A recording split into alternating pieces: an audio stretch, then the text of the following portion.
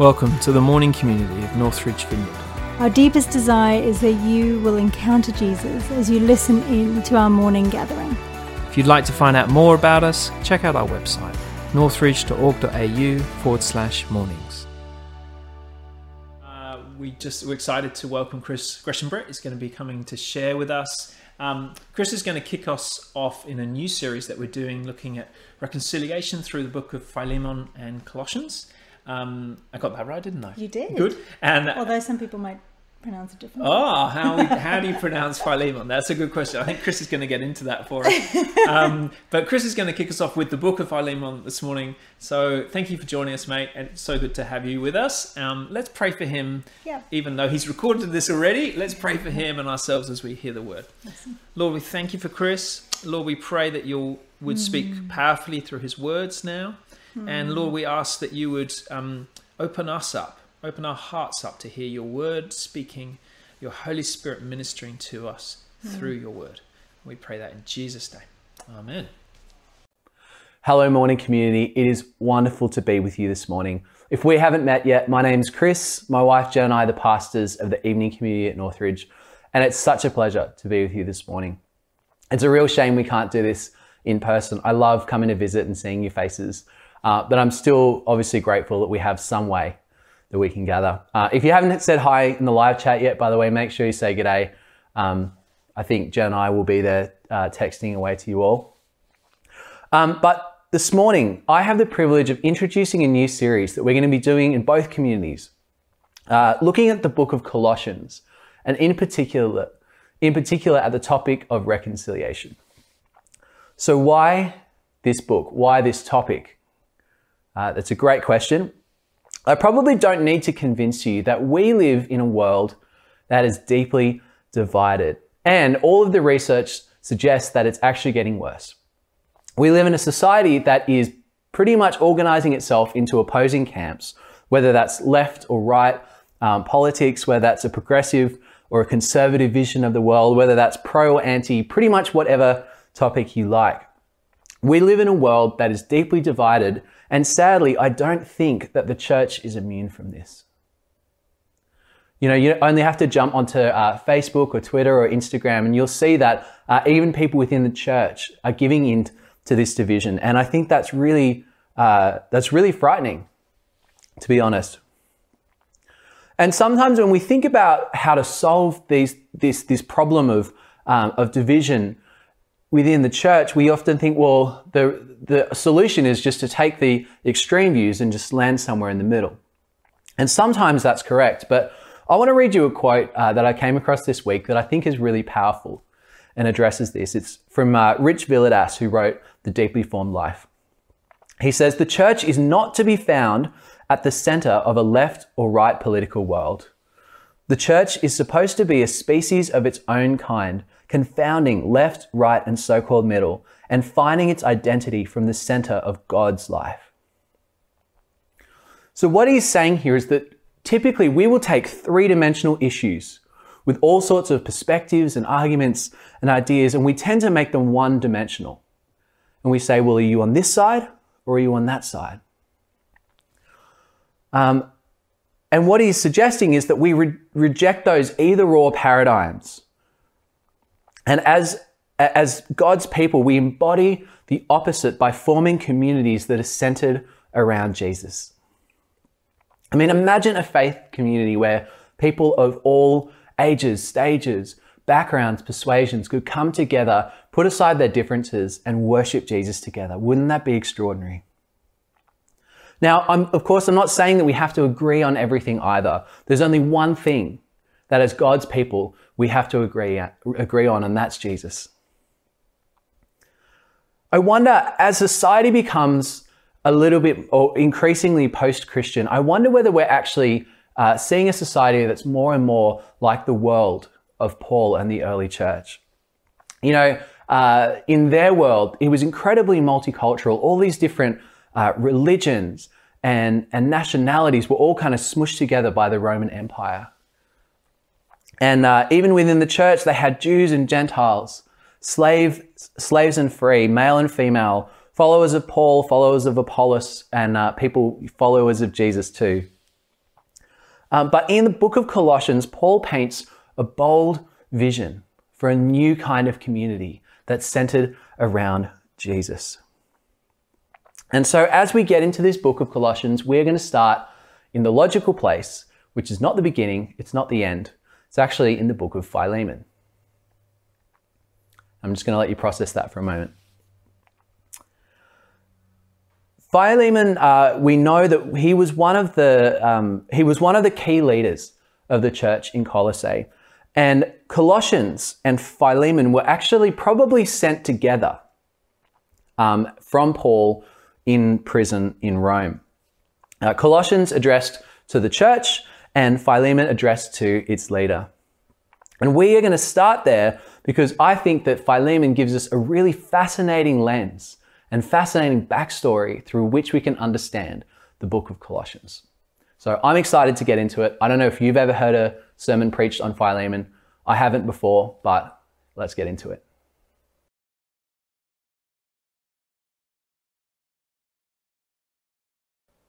Now, before we read this absolutely fantastic passage of scripture, I'm going to give you a little bit of background because the first time I ever read this book, I had absolutely no idea what was going on. The context is really critical here. So let me introduce you to the main players in this book. And future Chris is going to do some scribbling on the side of the screen, which hopefully will help you understand this diagrammatically. So first of all, you have Philemon. He lives in Colossae. He is the head of a household and at some point becomes a Christian. We don't know exactly when, but we do know that Paul is involved in him and his household becoming Christians. Now, Philemon had a slave, and this slave's name was Onesimus. They have all the great names in Colossae, obviously.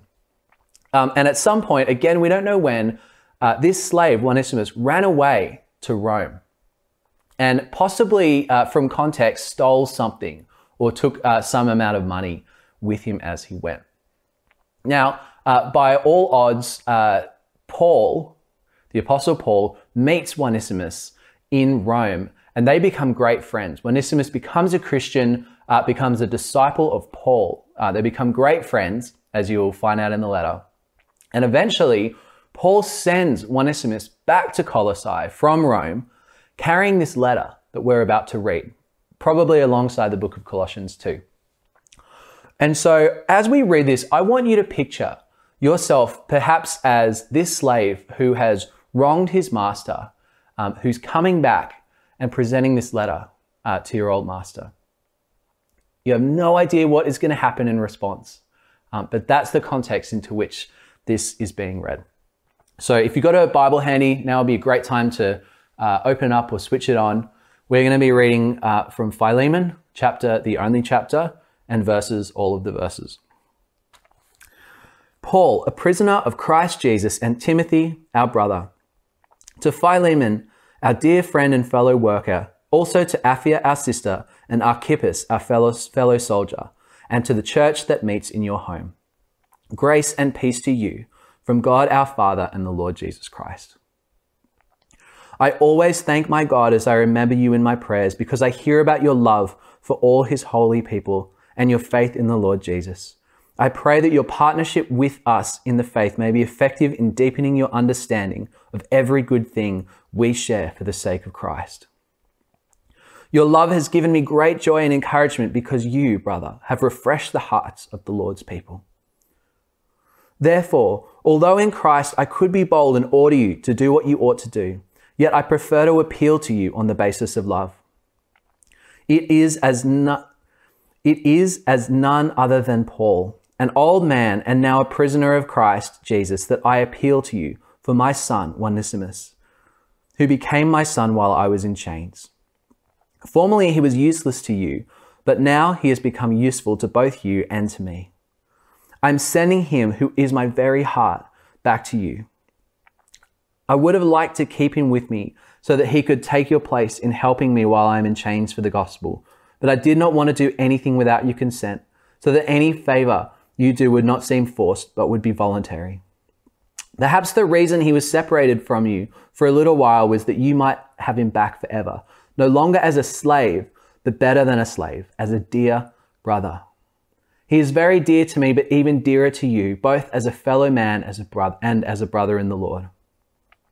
So if you consider me a partner, welcome him as you would welcome me. If he has done you any wrong or owes you anything, charge it to me. I, Paul, am writing this with my own hand. I will pay it back, not to mention that you owe me your very self. I do wish, brother, that I may have some benefit from you in the Lord. Refresh my heart in Christ. Confident of your obedience, I write to you, knowing that you will do even more than I ask. And one thing more, prepare a guest room for me, because I hope to be restored to you in answer to your prayers. Epaphras, my fellow prisoner in Christ Jesus, sends you greetings, as do Mark, Archiastus, Demas, and Luke, my fellow workers. The grace of the Lord Jesus Christ be with your spirit. There you go. You can now say you read a whole book of the Bible today. So what has just happened? Well, first of all, as Paul so often does, he sends his greetings, he sends some kind words. But then he gets down to business and appeals as a friend for Philemon to receive his slave Onesimus back. And what's more, he doesn't just want him to receive him back as a slave, he actually wants to receive Onesimus back as a brother. And the reason, well, it's because of Jesus, and because of their mutual love for Jesus, it makes them one family. And because they're family, Paul wants Philemon to take his slave back as a brother. Now, the next thing we find in verse 11, which is actually for all you Bible nerds, is actually a pun or a play on words, which is quite amusing. Onesimus, the name in Greek, means profitable or useful. And so in verse 11, Paul says, once he wasn't useful to you, but now he is. So you can all have a little chuckle. Paul goes on to put himself between them and says, if there's any cost, if there's anything owing financially between the two of you, then I will cover that debt. And then after that, sends his final greetings and says, prepare a room for me. I hope I will see you soon.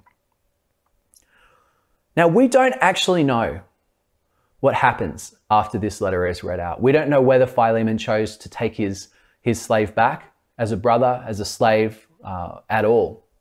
We just don't know.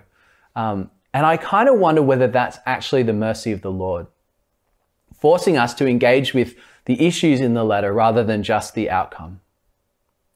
And so let's take a moment and let's draw out just a couple of things that I feel like the Lord is trying to say to us through this letter.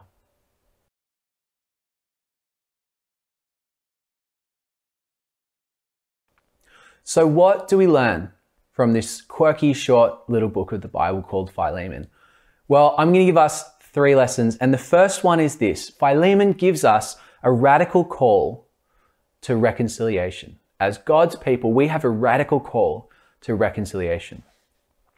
You know, often when we read stories in Scripture, we can kind of get into this mentality that's people that we don't know a long time ago who have slightly funny names. But I think when we read this book, knowing the context, we're supposed to be reeling.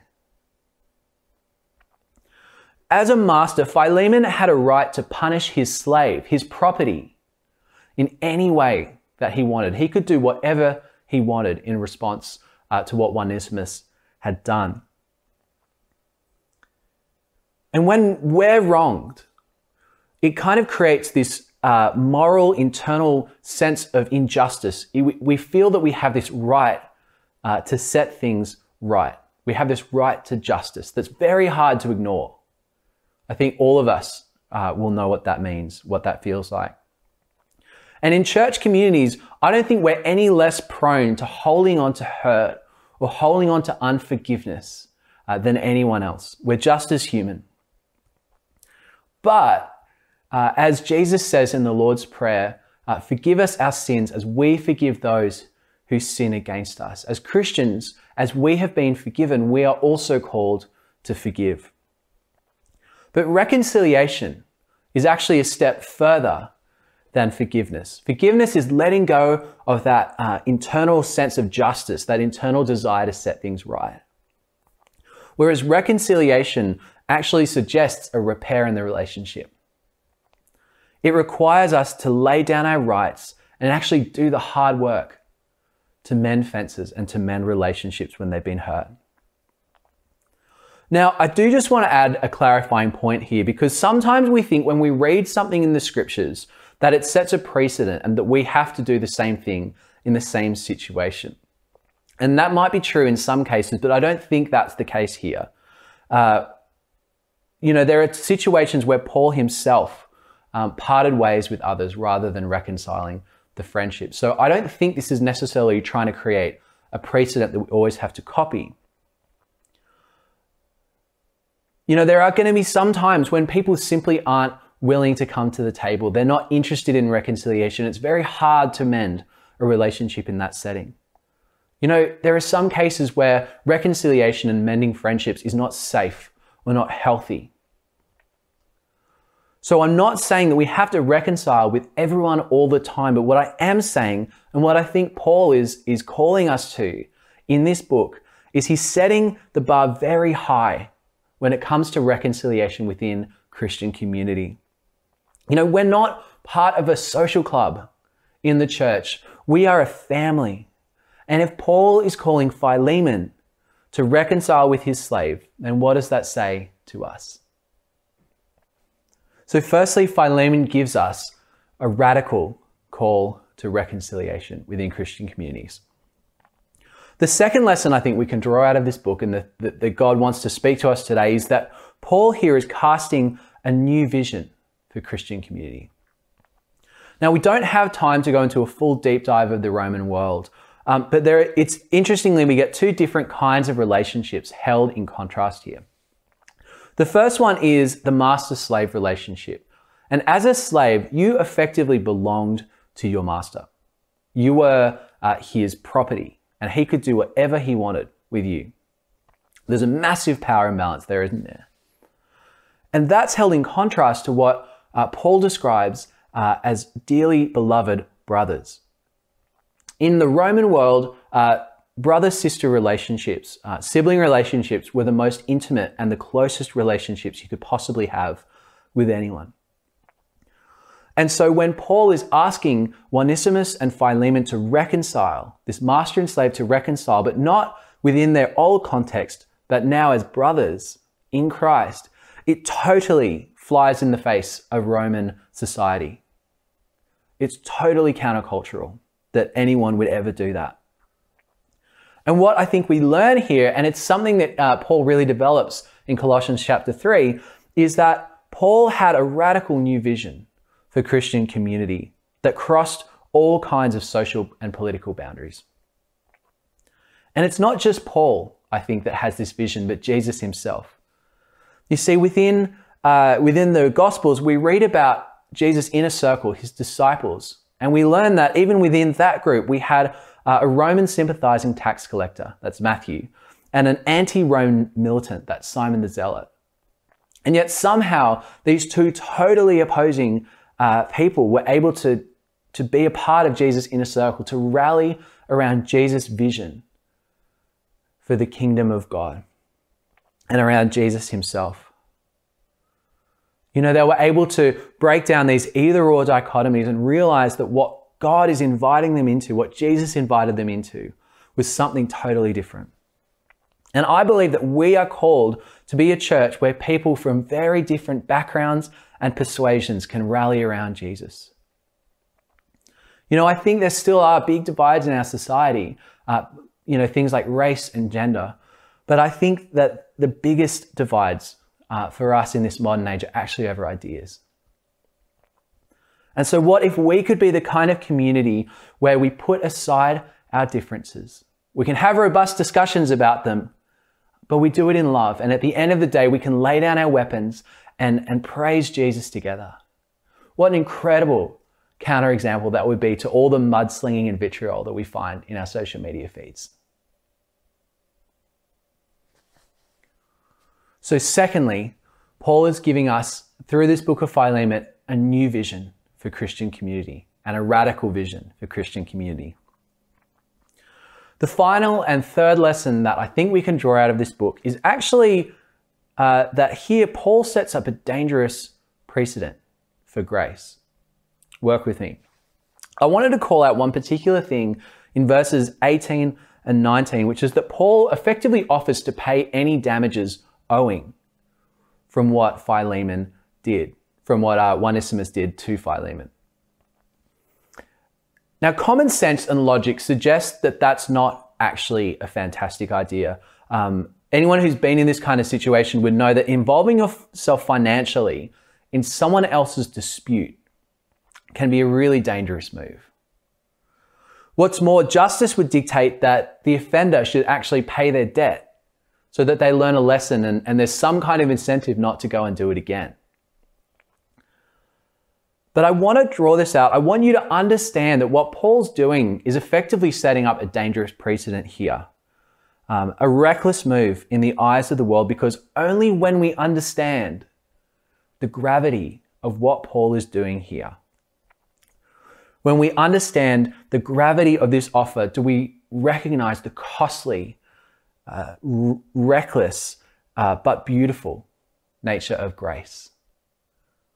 And we begin to recognize that what Paul is doing here is exactly what Jesus has done for us. He paid the ultimate price so that we can be reconciled. And particularly next week, as we get into the book of Colossians, we're going to realize that the death and resurrection of Jesus is the starting point for all reconciliation. It's where it begins. It's what allows us to be the family of God. You know what Paul is modeling Jesus here in this conversation. And in doing so, I think he's trying to open a pathway to reconciliation, but also remind them that Jesus paid the ultimate price. And so thirdly, Paul sets a dangerous precedent of grace.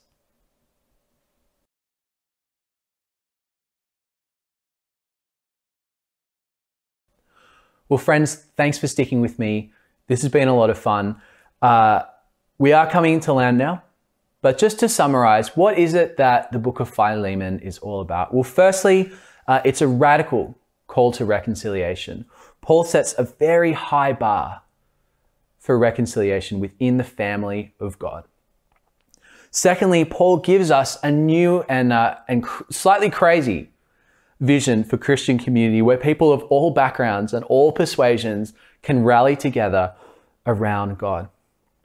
And finally, we are supposed to be a community that is founded on grace, where we realize that the price Jesus paid is the foundation for all restoration and reconciliation. So, how do we go about actually doing that? You know, these are very lofty ideals, I realize. How are we actually supposed to live out that kind of radical community that Paul is suggesting here? Well, that's what the next 5 weeks of this series are all about as we go through the book of Colossians. Next week, Mandy's going to be talking about Jesus reconciling with us, the final point that I made in there. After that, Bonnie's going to be talking about reconciling with ourselves and reconciling our past. We're going to talk about reconciling humanity, friendships, and ultimately culture. But it would be very remiss of me not to mention in this talk at some point that reconciliation is something that we at Northridge take very seriously. And we actually have a document that outlines our recommended process for the reconciliation process. You can find it on the Northridge website. Just Google Northridge Vineyard Pathways to Reconciliation and you will find it. It's a wonderful tool. It's something that you can download, read and use for yourself.